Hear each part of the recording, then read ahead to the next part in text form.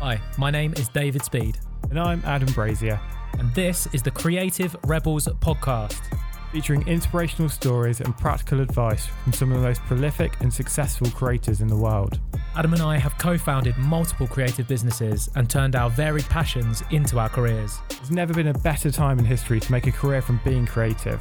So many people will tell you that you can't do it, but we're here to show you that you definitely can. Right, let's do a podcast. Welcome back, Rebels. Hello.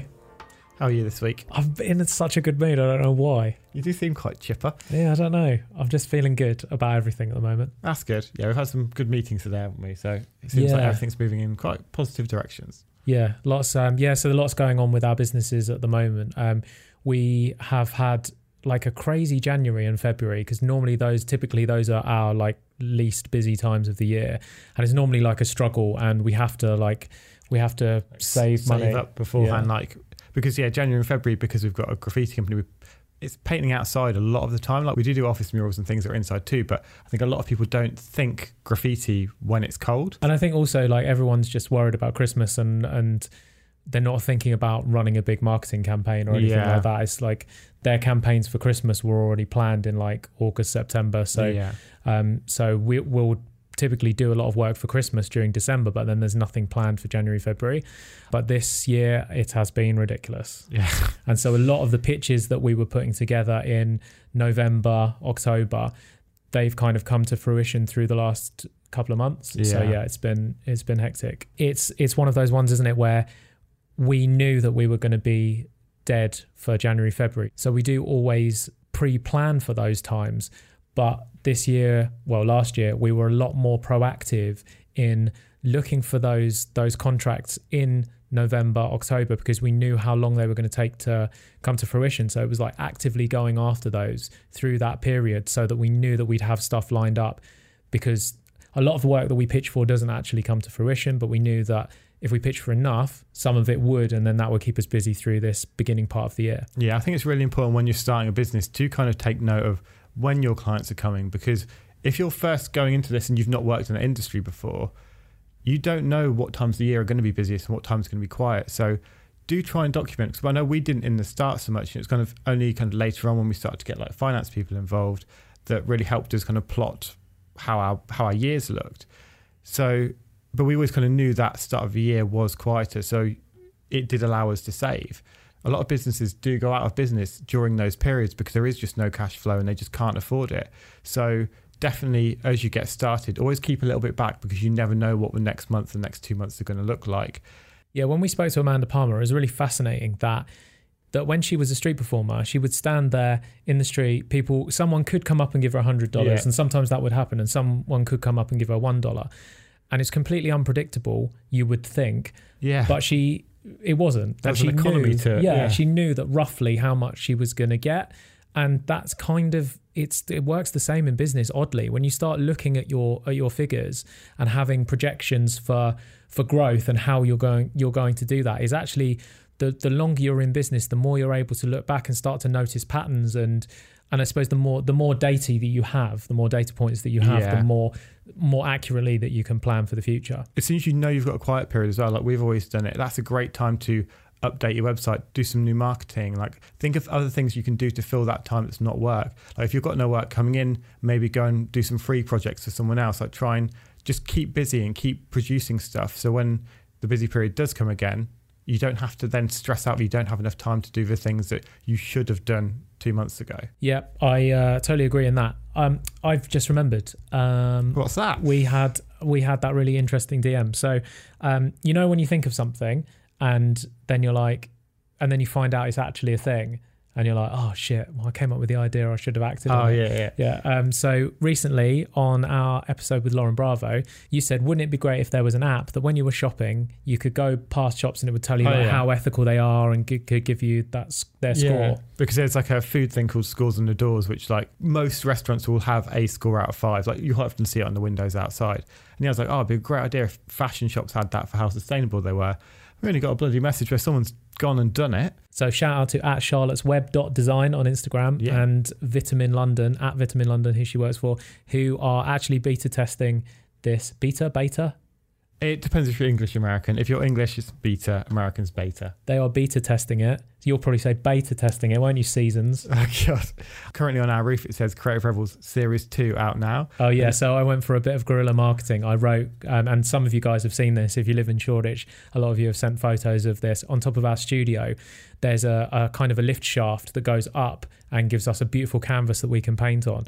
And we've written on the front of it, Creative Rebels, and I wrote Series 2 out now. And yeah, when you're away, it's annoying that I was too busy, but I was going to go up and do a little video of just me crossing that out and writing season 2. Oh, you should have done that. That would be hilarious. Yeah, so shout out to them. That does sound like a really cool thing that they're testing there. So big ups to them. And on another note, we see so many of you guys using the hashtag Creative Rebels, and you've got some amazing work up there. And what's really nice to see as well is we've started to notice that the community has started interacting on each other's posts as well. Yeah, for me, that's the thing. I love that. Like, I like seeing what everyone's doing. But then when I see, because I know the names, like Billy Grand, shout out to you. This Rouse, shout out to you. I know when I see those certain names that are popping up when they're liking posts from other people that have used hashtag Creative Rebels. That for me is I'm like, oh, we're building it like it's we're working, doing something. Yeah. So when we started this, we really wanted you guys to be able to just like help each other out and support each other and show each other like what you're doing and like create a community around it. And it seems to be really working. So keep using the hashtag Creative Rebels. We're checking it out. And we've got some exciting news about that coming soon. Oh, yeah, we have, haven't we? Oh, yeah. Teaser. Look forward to that. Right, so I'm excited about this episode. We got to speak to Liz Earle. Yeah, this is one of those interesting stories of just like the people you meet will help you meet other people. And it's just like you never know who can connect you to who. So I got followed by Liz Earle on Instagram. And I was like, this is crazy because her name's like written in my bathroom with her because it's like my girlfriend uses a lot of her projects.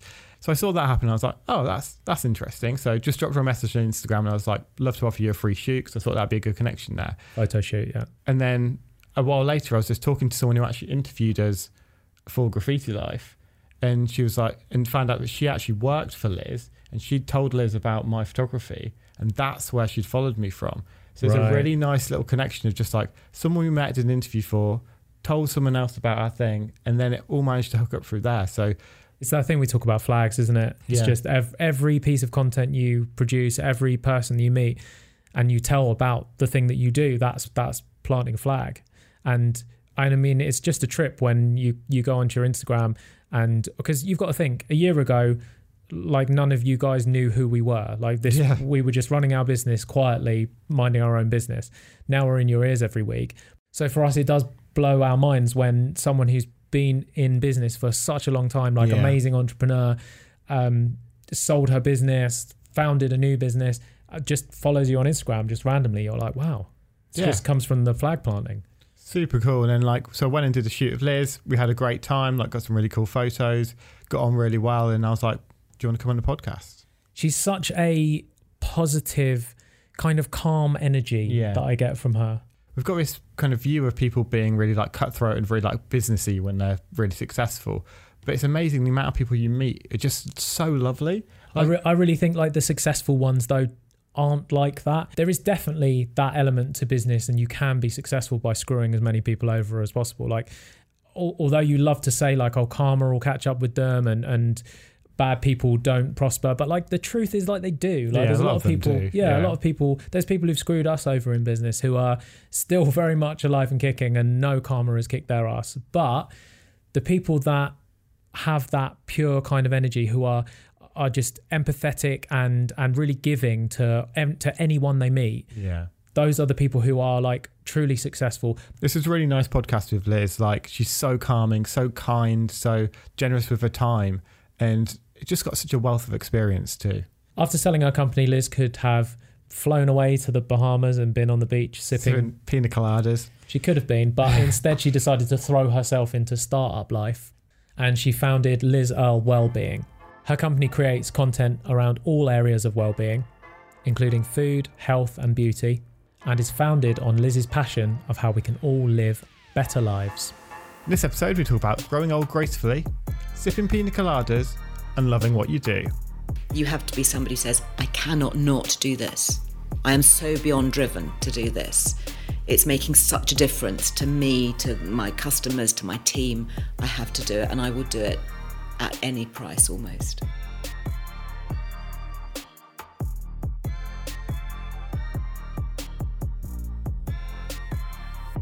Hi, Liz. Hello. Welcome to our show. It's so nice to be with you guys. It's slightly intimidating because you're across the table looking at me, both of you. When was the last time you had a job interview? Do you know, I don't think I've ever had a job interview. Because I've always been kind of freelance, self-employed, self-made.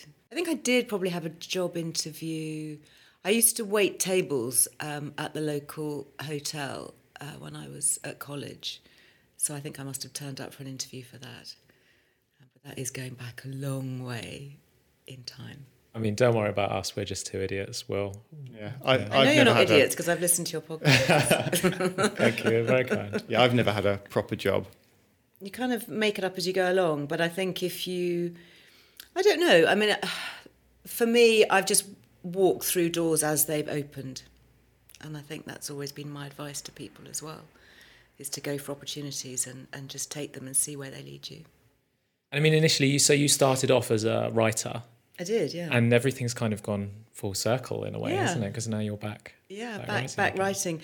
So I started, I went to a hotel management catering college, same one as Jamie Oliver in London. And that was really because I couldn't think of anything else I'd rather do at the time. And it was a very broad course. It's a great course, actually, because it teaches you everything from a crash course in haute cuisine and food and wine and to the economics of running a hotel. And so there's a lot of, accountancy and marketing and logistics and all that kind of thing. So I really enjoyed that. And when I was at college, I needed to get some cash, basically. So I had really long hair at the time, and I walked into a little hairdressing salon in South Molton Street called Molton Brown, which back then was just a little hairdressing salon. It wasn't this kind of big toiletry brand that it was.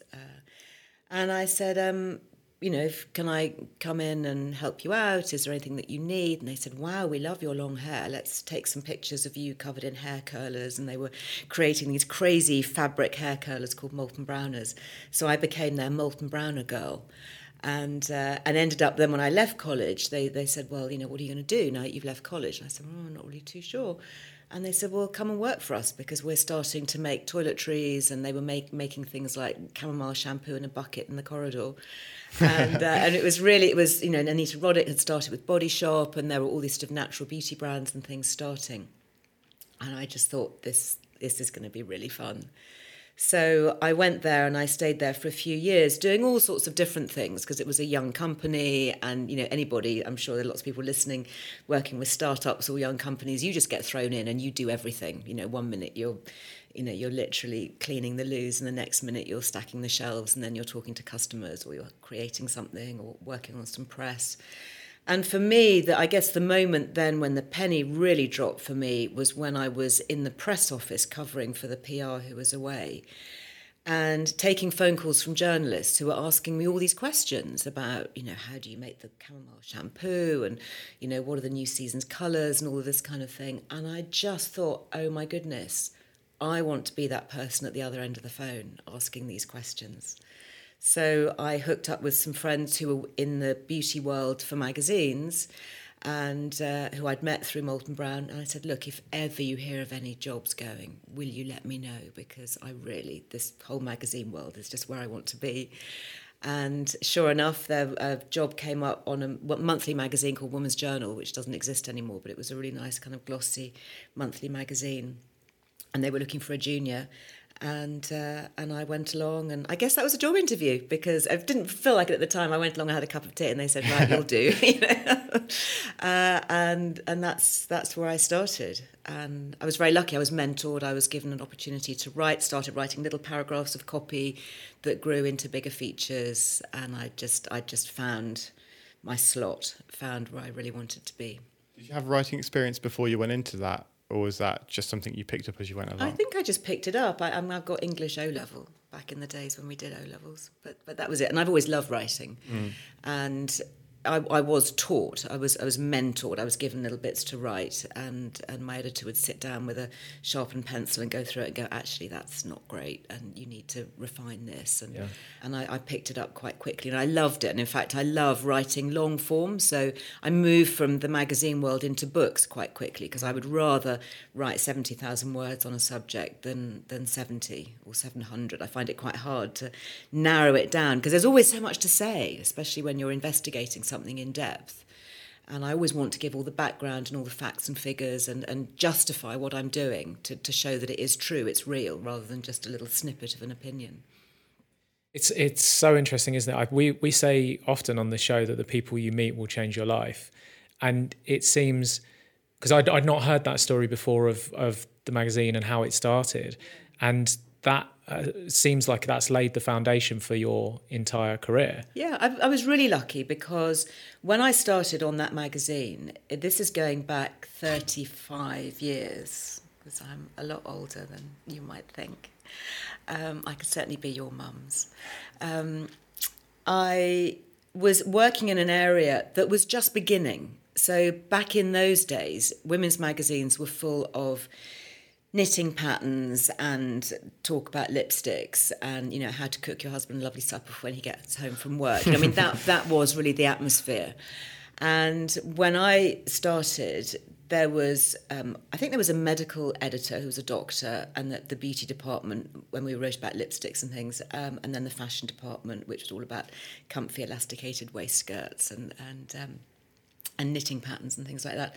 And then suddenly there were these new breed of wellness people, weird folk like nutritionists and aromatherapists and reflexologists and osteopaths and things that suddenly became known, and this whole world of complementary medicine appeared. And there was nobody really to cover it on the magazine, because that had never really happened before. Mm-hmm. And so because I was the newbie and didn't really have much of a brief, they said, oh, Liz, you go and find out about this stuff. There's somebody who wants to talk about omega-3s, whatever they are, and will you go and talk to these people? So I went along, and I was just hooked from day one. I was completely fascinated by the thought that we could change how we look and how we feel by what we put into our bodies. And I'd had a long struggle with eczema. It was a trait that I was born with. I spent a lot of my young teenage life using steroid creams and was always very self-conscious, would always wear long-sleeve clothes because I was aware of all these kind of scabby bits of skin on my arms. And I remember talking to a nutritionist who said, well, of course, you need good quality fats in your diet. You're missing your omega-3s. Where's your GLA? What are you eating? And I was like, well, I'm just eating, regular food. It's like, and I don't really pay much attention to what I was eating. And I changed my diet, and I started including many more beneficial fats. And this is back in the day when low fat was really being pushed. So we had people like Rosemary Conley talking about the hip and thigh diet, which is let's strip all the fat out of our diets and we'll get really thin. Well, yes, up to a point that will happen. But what will also happen is your skin will fall apart because it'll become really dry and flaky and devitalised. And that's an outward sign of what's also going on inside, because we need good, healthy fats. We run on cholesterol and healthy fats that make our hormones, and they're the kind of the building blocks of good nutrition. So I changed my diet. I began to see real changes in how I felt. And again, that was another light bulb moment, that we can control so much of how we look and feel by the fuel that we eat. So I left the world of magazines and I wrote my first book, which was called Vital Oils. And it was written against this whole culture of low fat. And so I was very counter that and saying, no, we need fat. We need good quality fats. We obviously don't need the trans fats, the hydrogenated fats, these low-fat hydrogenated spreads, names I won't mention, but have got sort of pictures of yellow flowers on them. It's, it was very prevalent then that was the diet that was being pushed. And so I spent some time over in Harvard talking to some of the professors and the researchers over there, because of course this is all pre-internet. Okay, this is pre-Google. In fact, my kids have said to me not long ago, how did you write a book without the internet? It's hard to imagine. You know? And I said, okay, so I used to do this thing called going and talking to people and actually interviewing the real academics, turning up and having time with them. And you just can't beat that. You know, the University of Google does not provide you with all the answers. I would go and sit in the British Library and pull out research papers. And I'm quite old school, and I still am quite old school in that approach. And I don't trust what's online, and I always want to go back to the source and then not only look at what the source has said online, but actually talk to them, preferably ring them up or go and see them. But if not, at least have an email exchange. Because you need that authenticity. Very often you'll pick up a headline of a study, you then go and read the study and realise that actually that's not actually what the study said. And then you make contact with the author of the study who goes, yeah, and actually what we found after that was even more interesting. These were the findings led us. So you can't beat that old school journalism. So I'm very grateful for that as a background. And then I just went on and wrote more and more books because I loved it so much. With that first book, how did that come about? So I had got a little bit of a name, I guess, from writing for magazines. So I had a little bit of a track record. And I just went to see a publisher and I said, I think this is a really important area. Nobody's really writing about it. And will you give me a book contract? And I guess I was just a bit ballsy. And back in the day when you're young and you think that, well, of course you can do this. Of course I can write a book. and I guess it's that kind of courage and, I don't know, naivety of youth that just makes you think, well, yeah, I can do this. Just so do you not have that confidence anymore? I think I do, but I'm more aware of what can go wrong and the fact that there are an awful lot of people out there. So, you know, why would you give it to me?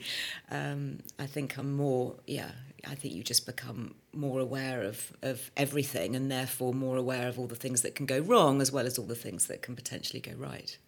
I think what's interesting there is that everyone was doing the safe path of let me do dinners for husbands because that's what's selling. And then because you were the new person, it's like, okay, well, you go off and do this weird thing that we're not really sure what it is. And then that was actually what pushed your career forward. Yeah. And when I look back now, I mean, that was 35 years ago.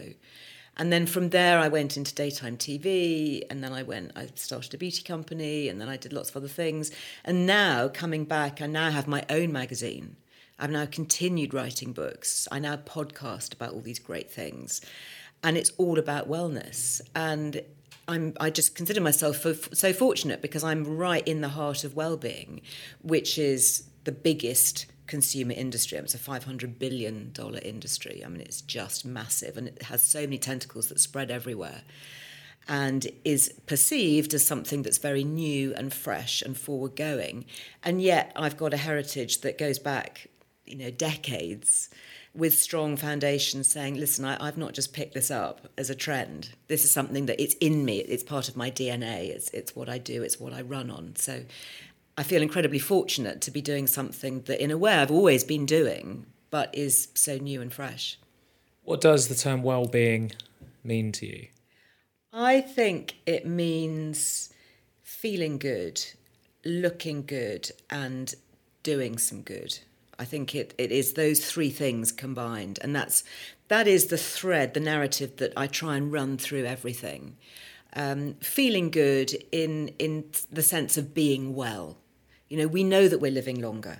Our longevity is just increasing incrementally. I mean, it's extraordinary, exponentially, how our lifespan and we're solving so many things. You've got stem cell treatments for cancers. You've got treatments for previously incurable diseases. We're not dying of sepsis. We've not yet, anyway. Keep the superbugs away with our antibiotic use.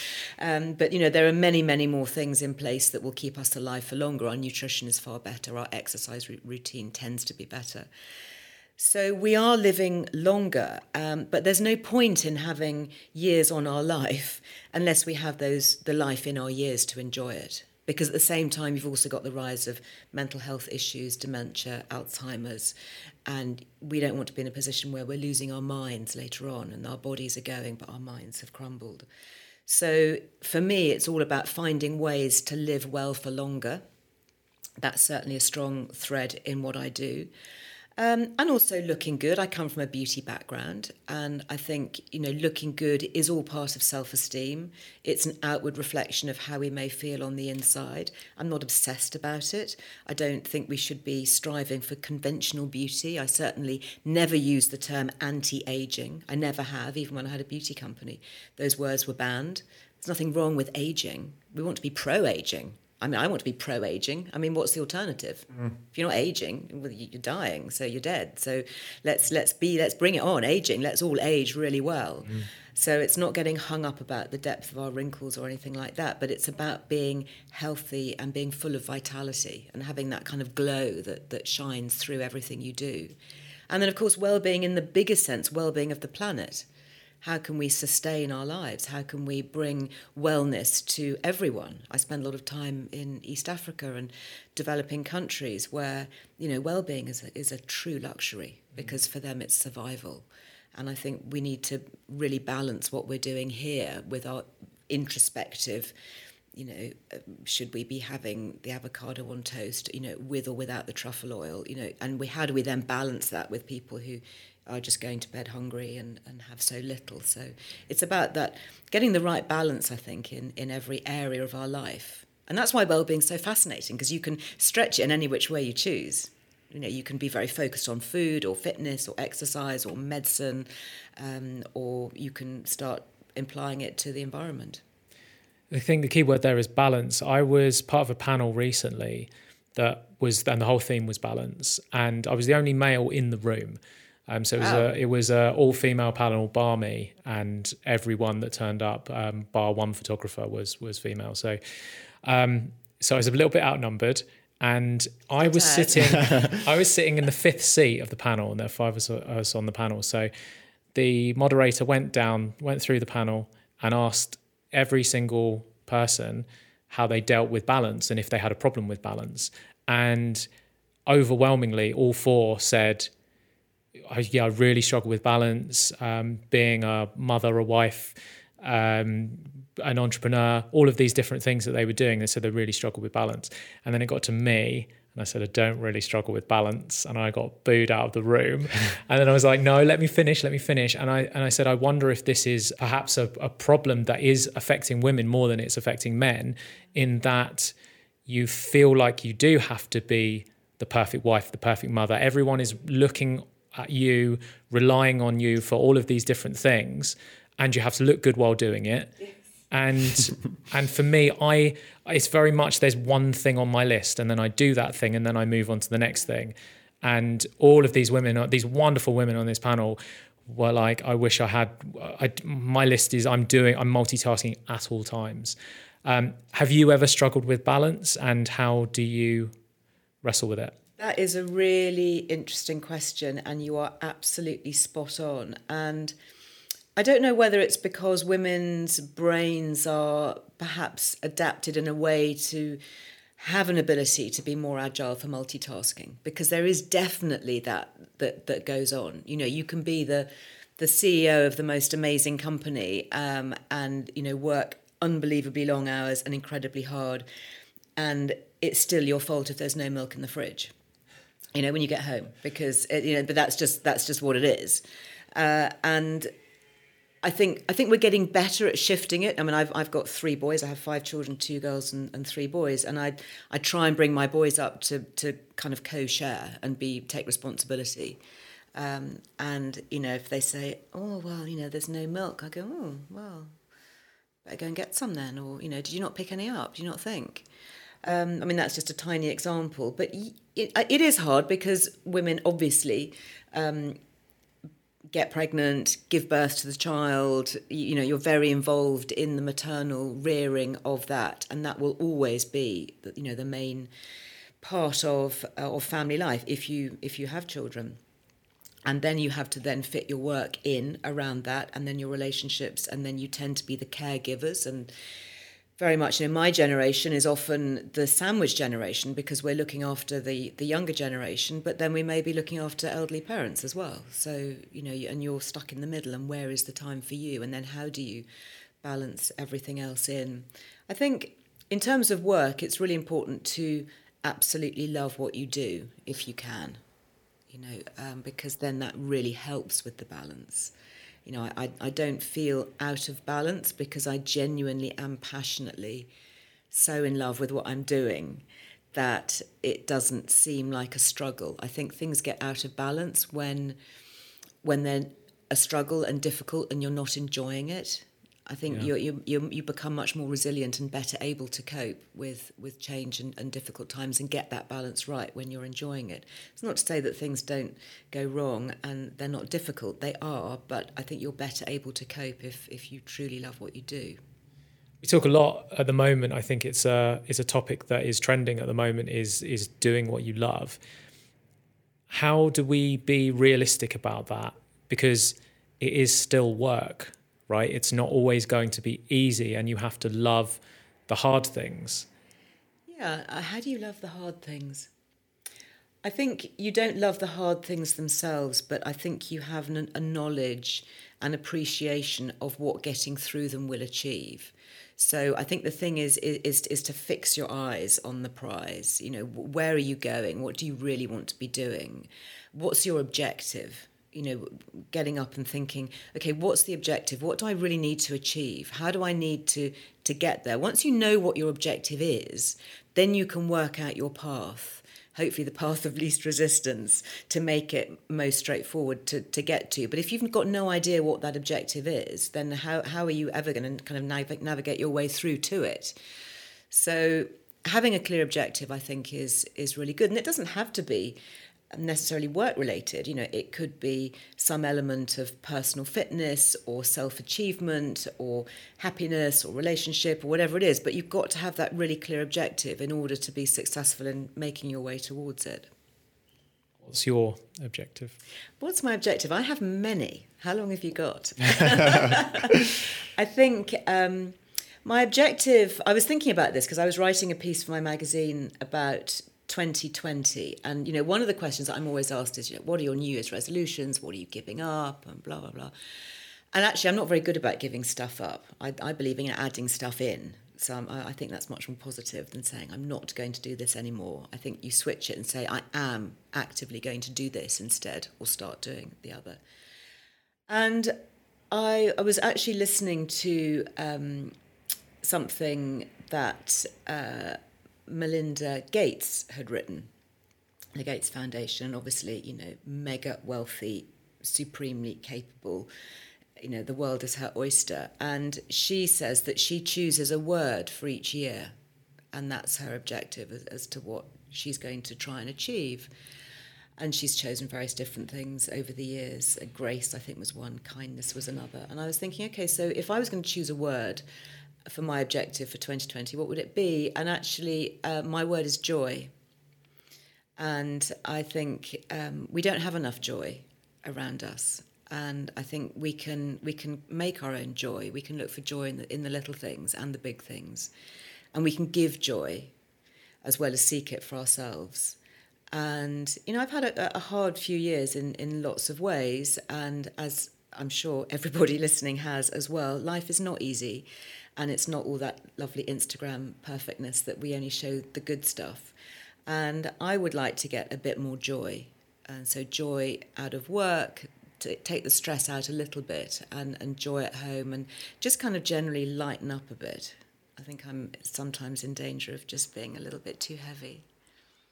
Having that word, it will change your year, because if you're always driving towards kindness, you're going to have a different year to if you're driving towards happiness, or if you're driving towards money, or whatever word you choose for the year will shape that year. It's really interesting. I hope so. And I just, I'm just going to keep it in my mind that whatever I do, how is this spreading joy? How is this creating joy? Joy is such a positive word, has no negative connotations to it at all. I mean, and it can apply to everybody. And it's just putting a smile on somebody's face or on your own face. And, we know that even simple things like stretching our mouths into a smile, even a fake smile, even if we don't actually feel like it, pulling the corners of our mouths upwards and back, the physical trigger to our brain creates happy chemicals and endorphins in our brain. So even if you get up and the first thing you do is you look in the mirror and you give yourself a huge smile, it just might make you feel silly and make you smile because you're doing it and you think that just looks both of us so are grinning, ridiculous. yeah, as you said that. But you are actually creating happy chemicals in the brain, which then links onto our immunity, which links to our mental health, and it becomes a self-fulfilling prophecy. That happened to me this morning. So this morning I woke up and my girlfriend was having a bad day and she had a little cry. And I thought, so normally when I get in the shower, I put music on. And so instead of putting what I normally put on, I put on a Disney playlist because I knew it would make her laugh and it would get out of bed. And we then sung Disney songs for the next half an hour. My mood walking to work was so much happier than if I'd just put my normal tunes on because we'd just been silly and just sung bloody Kuna Matata around the house. It's just ridiculous. I'm a great believer in just being silly. That's cool. yeah, be more silly. So you talked there about the effect that just smiling will have on your brain, and obviously you've done a lot of research around neuroscience. And when you were initially sort of in the times where everyone was reporting that low-fat diets were the key, and you were saying you were going against the grain, high fat. Mm-hmm. were you getting a lot of resistance? I did have some resistance, yes. I was nearly sued by a big multinational for daring to suggest that the hydrogenated low-fat trans fats in spreads could be damaging to health. And now, of course, they've all been removed and replaced. And it's like, what, trans fats? No, we would never use those. It's like, actually, you did, guys. And you told us they were really good for us, which is why we're so confused.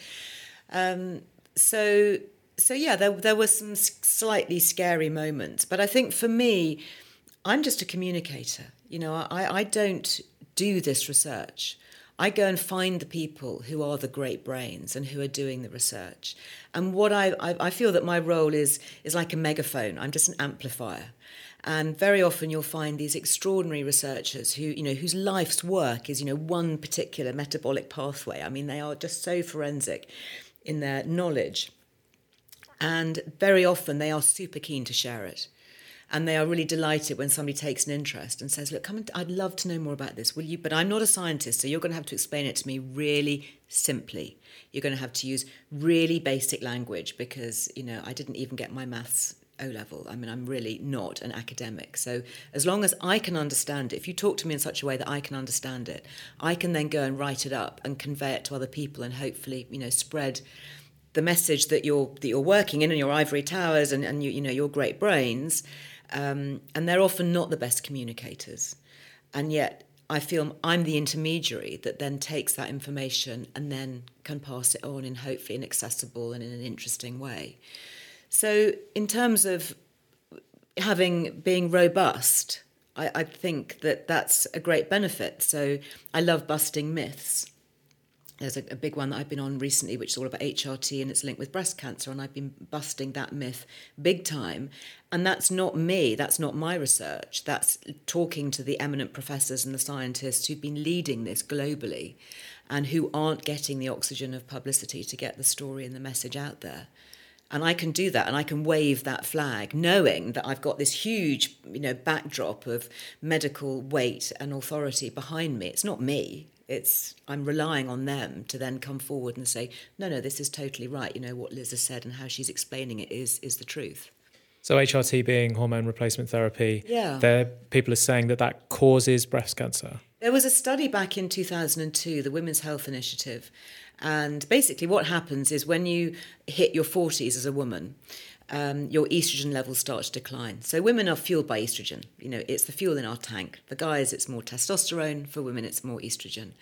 And when our childbearing years are dwindling and coming to an end, so our estrogen supplies diminish. And the thing about estrogen is that it circulates around the entire body. So people tend to think of it as just something that's produced in the ovaries and it's very localized to the pelvis, but not a bit of it. We've got estrogen receptors in our brains, we have them in our bones, we have them in our ears, our eyes, everywhere. So when estrogen starts to decline, which happens generally around sort of early to mid-40s, as a woman, you can start to get all kinds of weird things happening. You might start to get headaches, really bad migraine type headaches. You might start to feel anxious or have low mood or instances of depression. And way, way too many women go to the GP with this, and they are wrongly prescribed antidepressants when they should be prescribed estrogen. Because if your low mood and anxiety is caused by low levels of estrogen, just numbing it with an antidepressant, that's not going to fix it. It's just going to make you feel numb, and you just frankly don't care that you're depressed. So topping up your estrogen is the only thing that will bring that mood back up if it's caused by low estrogen.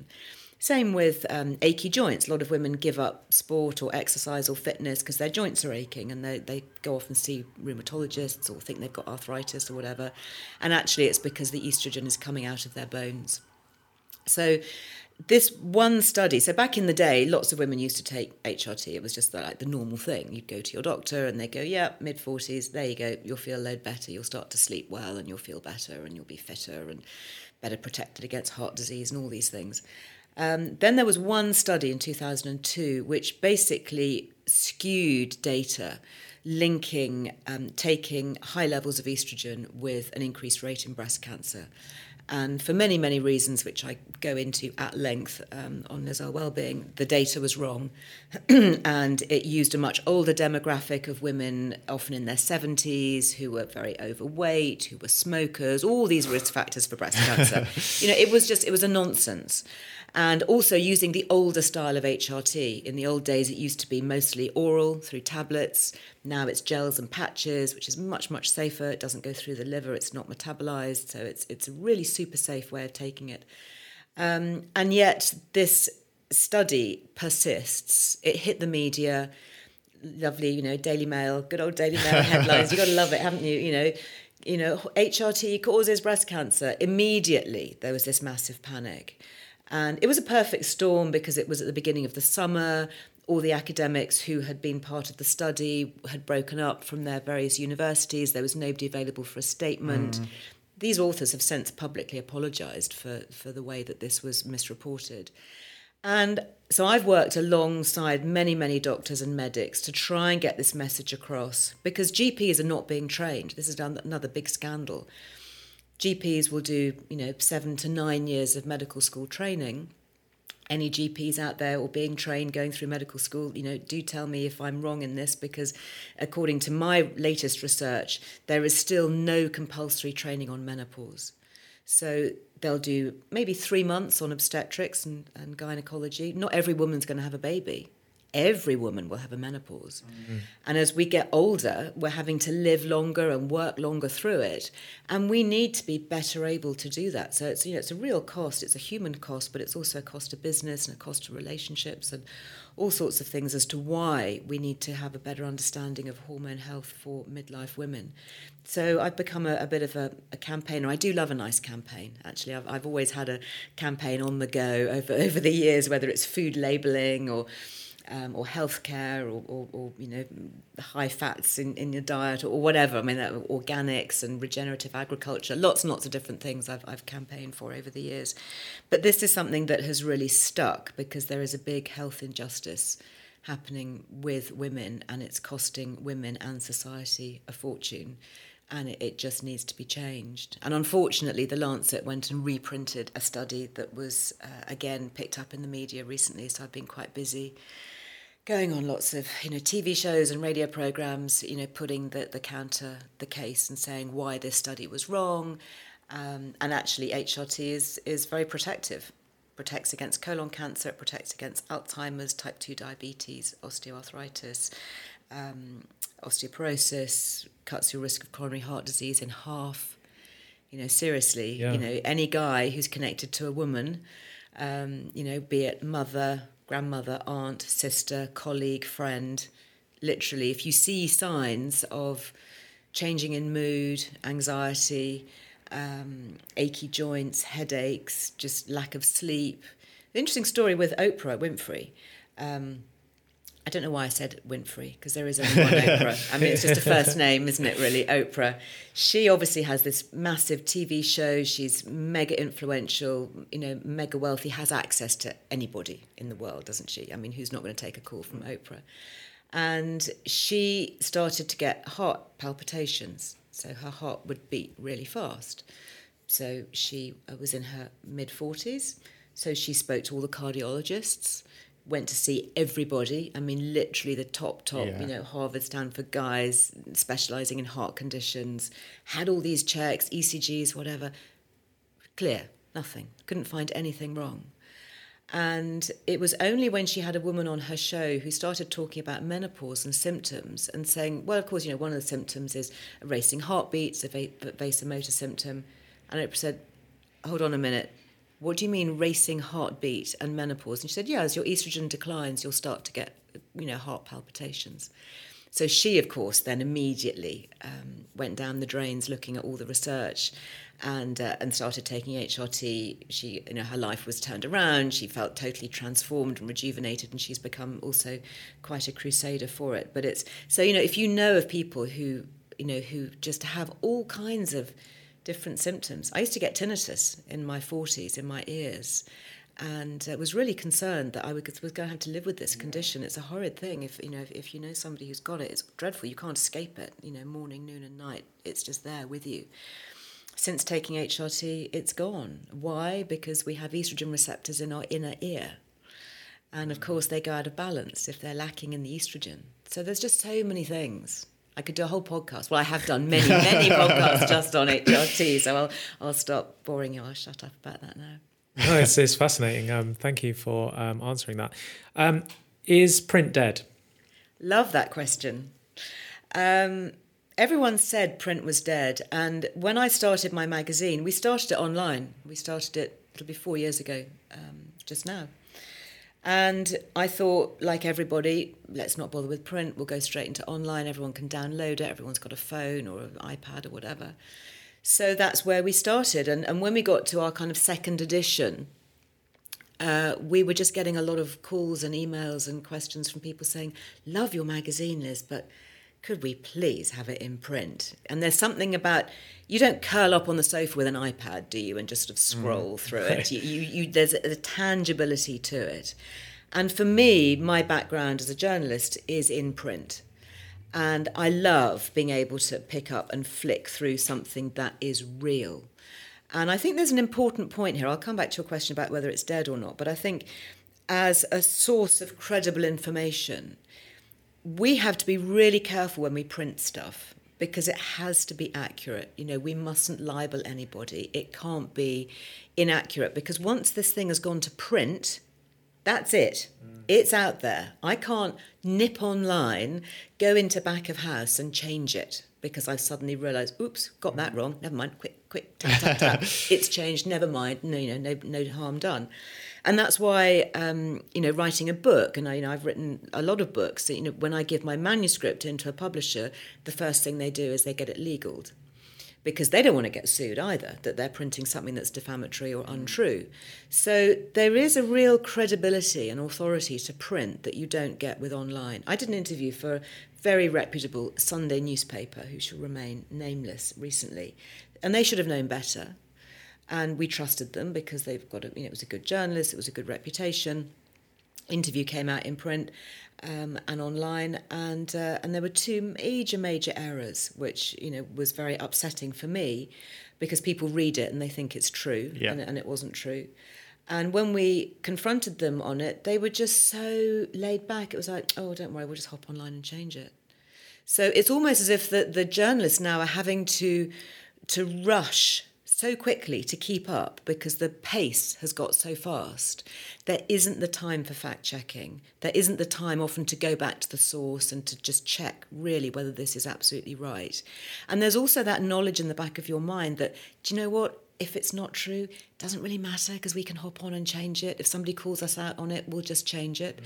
So I always say to my team, particularly when they're researching stuff, if you can, find the printed source because it's likely to be so much more accurate. So that's the first thing about why I love print and why I think people should trust it. But interestingly, consumer magazines are struggling. We're now published by Hearst, so we see a lot of their data. And yeah, if you look at the industry as a whole, consumer magazines are down. However, there are a few significant exclusions, and I'm pleased to say that our magazine is doing well. We're 35% up year on year, which is, real bucking the trend. If you are a niche magazine, and if you are producing something that's high quality that you can't get anywhere else, you will do well.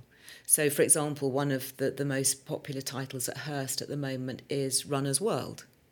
Because if you're a runner, you're going to buy Runner's World. You're going to want to know what's going on in the world of running, and you're going to want to sit down on the sofa or whatever and flick through something that you are tuned into. And I think the same is true of us. If you want something that is beautiful and inspirational, that looks lovely, it's a bit of me time, isn't it? It's an inexpensive treat.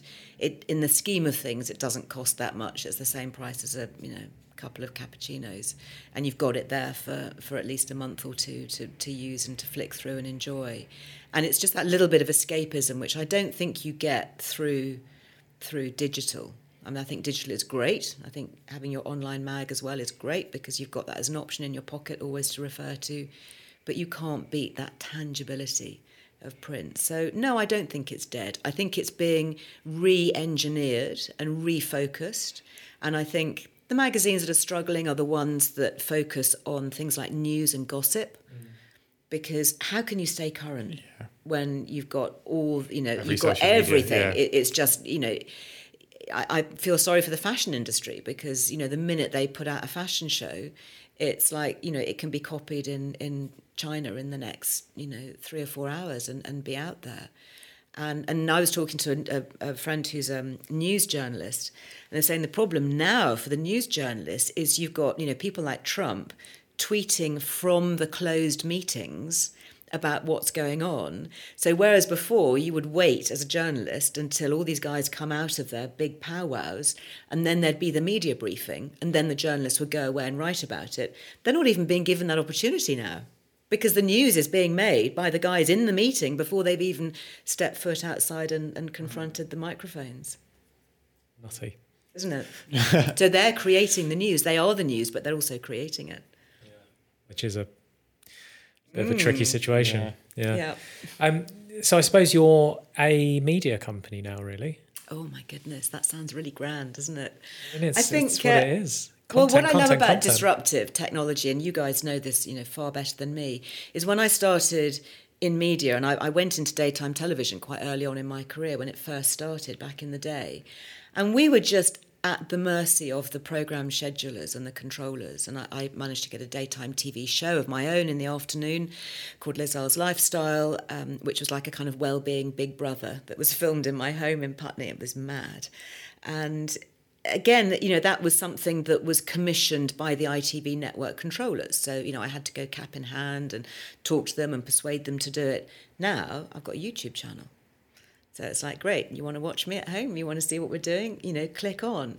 I'd love to do more radio. I love the spoken word. And partly because I can sit there in my pajamas. And although you guys are filming, that's not fair, is it? But, a lot of radio, again, you're at the mercy of the commissioning editors and the controllers and the schedulers. I podcast like you guys, and I love it, that the fact that we can make our own programmes and we can speak directly to those who want to listen to us. So I love the fact that yes, I think many of us can be our own media companies. I mean, I happen to have a magazine as well. But yes, I think being back in the media and having a voice, what a thrill, what a joy, to use that lovely word.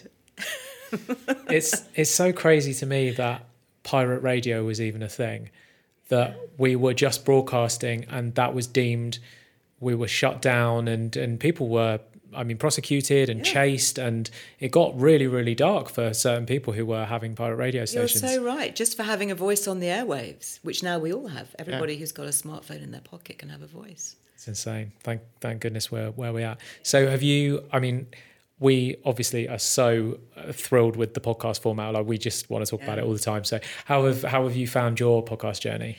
Yeah, it's interesting. I came to it slightly reluctantly. I was actually led to it by my millennial team. So you've got a mix of Yeah, those in so your team? my team tends to be quite split. I've got older people like me in their kind of 50s who've been around a block and have got some experience and some wisdom, perhaps. And then a load of lovely 20-somethings who are just, so creative and so energised and so on it and bringing all these new ideas to the fore. It's a great mix, actually, that intergenerational mix. I love the way it plays up and down with the share of knowledge. And so a few years ago, it was my food and travel editor, Emma, said to me, you really should be doing a podcast. I said, what's a pod thing? And she said, well, it's like a radio show. And I said, okay.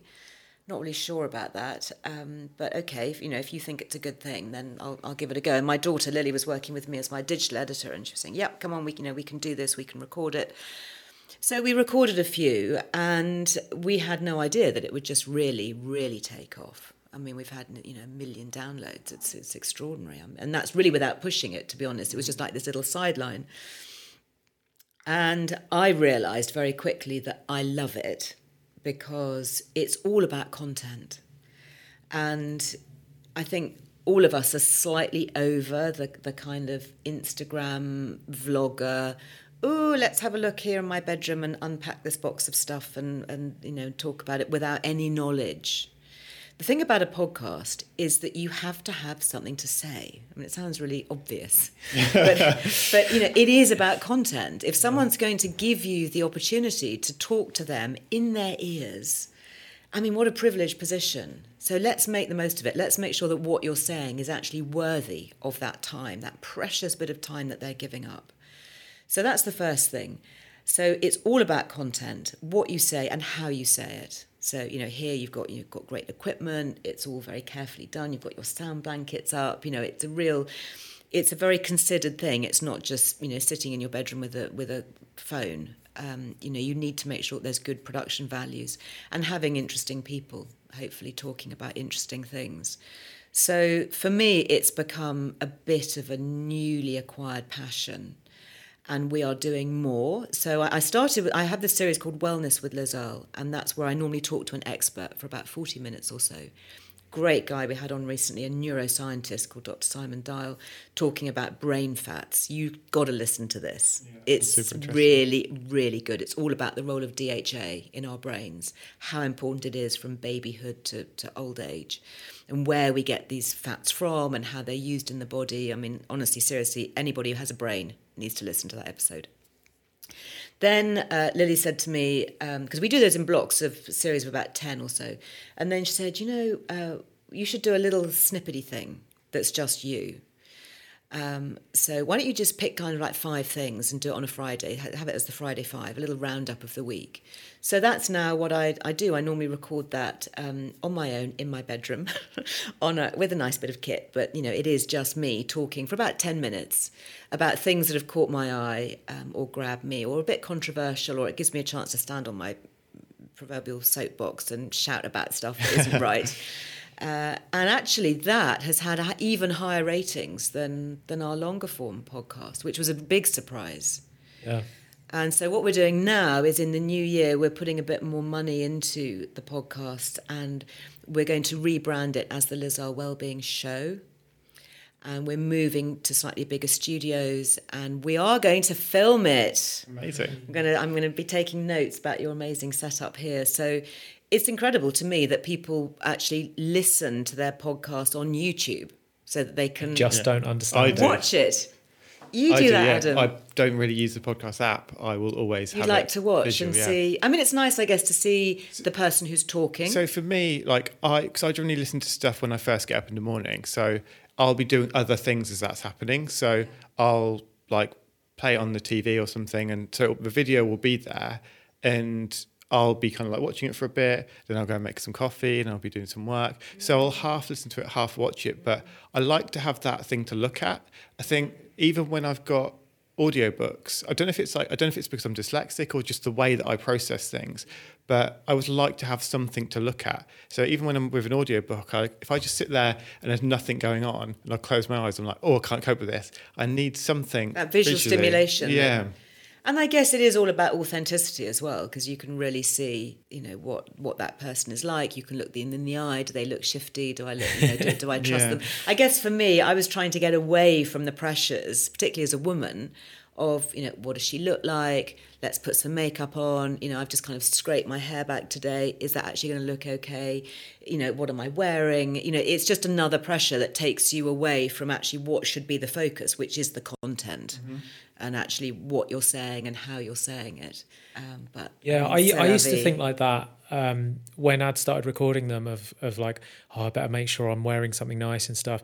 I just don't bother anymore because I have realised that actually no one cares and it is just about the content.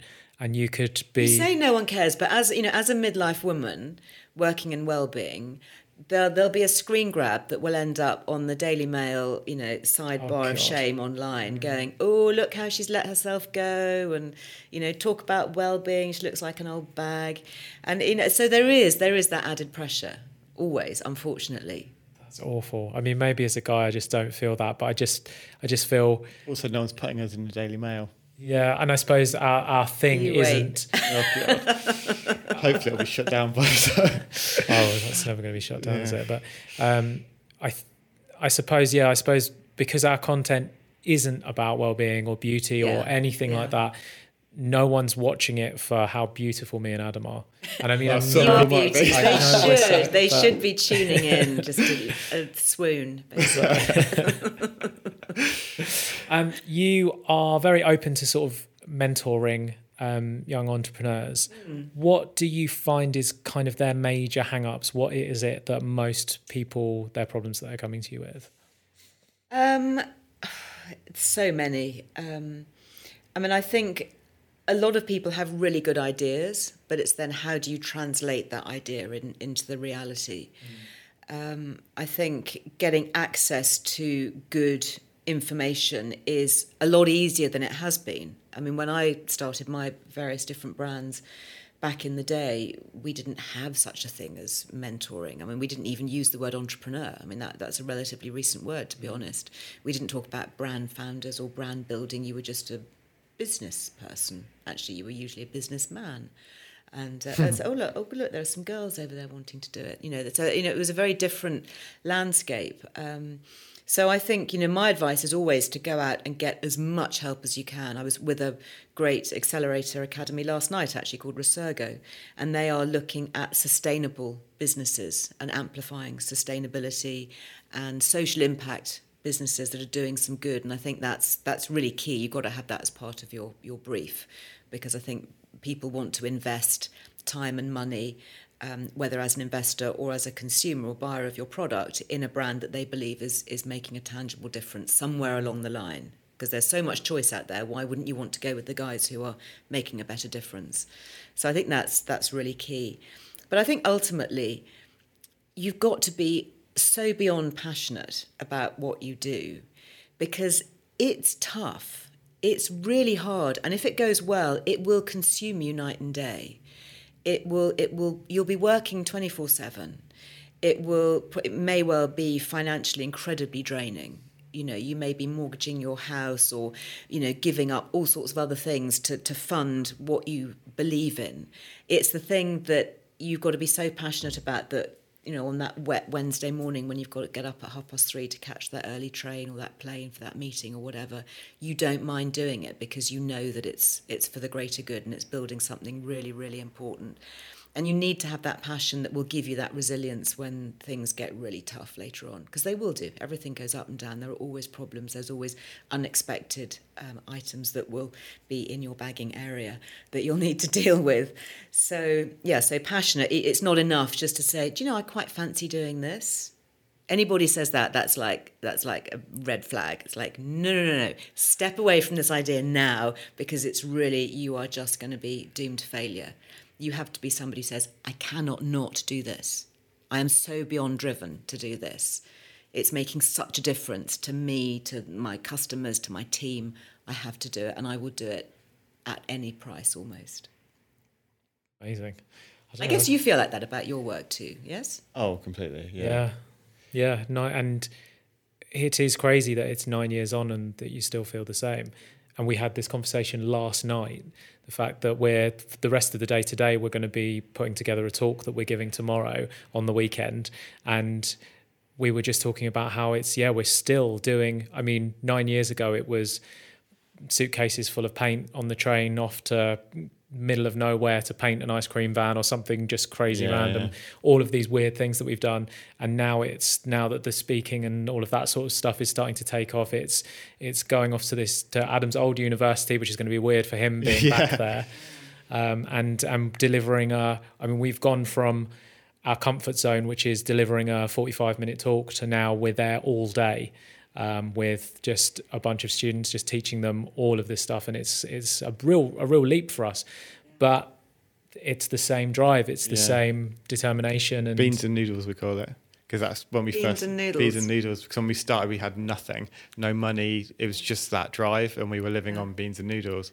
So it's like that. That's what our beans and noodles is now. Just it doesn't ever go. It's good, and it needs to. You need to keep that passion, that fire. It's fun. That is what sustains you, and it is fun. Yeah, I mentioned we've been talking to an adventurer recently, and he talked about the two types of fun: type 1 fun and type 2 fun. And type 1 fun is your obvious roller coaster, and type 2 fun is the stuff that doesn't feel fun in the moment, is only fun in retrospect when you look back on it. And it's so funny how I crave the days of when it was awful, like we had no money and we're in this cold little garage, because it was so fun and we had this thing that we were building towards, and we were in amongst it. And it's really nice being back there again with the podcast and all of this newness that's coming up, of like building something else new from the very ground. real. There is something about that. I absolutely feel that, having obviously co-founded a beauty company that became so huge, and with hundreds and hundreds of people, and kind of global ambitions and all of this, to then going back into startup mode. Because you sold the company, and now, that was sold back in 2010. And in theory, you could be on a beach somewhere, sitting under a tree. Totally. Yeah, with a pina colada. And what is it that makes you not go and do that? To go back to beans and noodles. I just think I am very driven, and I'm passionate about it, and I do genuinely believe that there are important messages to get out there. And I think that we can make small changes to the way we live that make a big difference into how we feel, to mental health, to well-being. I guess, I don't know whether it's because I'm a mum, I've got 5 kids, I'm passing on those messages to them. I just feel that there are important messages to get out there. I'm passionate about social justice, and there is a lot of injustice out there. And I think there's a lot of scaremongering and mythology and misleading information. There's a lot of greenwashing. I see that in healthcare, in environment, in food labelling, in agriculture, all these things. And I think if I can be a totally impartial, unbiased voice, that all I'm interested in is evidence-based information. That is bottom line. That's what it's about.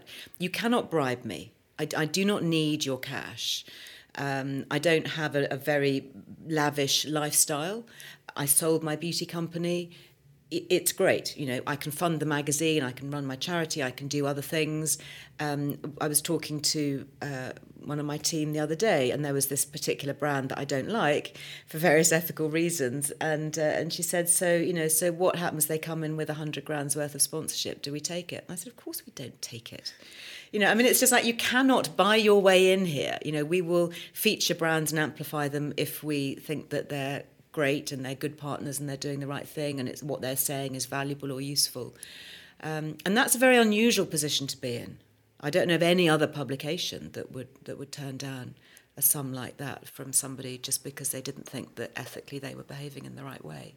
But we have that ability to do that. So that's, I really value that, and I think it's important and it's useful, and hopefully it will continue to grow and be valued by others too. I think we have the same thing, and it's a duty of care to your audience. Yeah, that's a great way of putting it. I won't say any more then. This was amazing. I haven't got to half of the things on my notes, so maybe we'll do a part 2 at some point. But this has been so fun. Thank you so much for coming in. Thank you. Thank you for letting me chat. Where can people find you online? I'm LizElleWellbeing.com. So that's the website. I love Instagram because it's just nice, friendly, warm people. I find Twitter a bit shouty and scary. But you'll find me at LizElleMe if you want to connect with me. Thank you. Well, thanks so much. Thanks so much for listening. If you get any value from these episodes, it would mean the world to us if you could share the podcast with someone who needs it. You can always reach out to us on Instagram @RebelsCreate or head over to creativerebels.co. And remember, always be creating. See ya.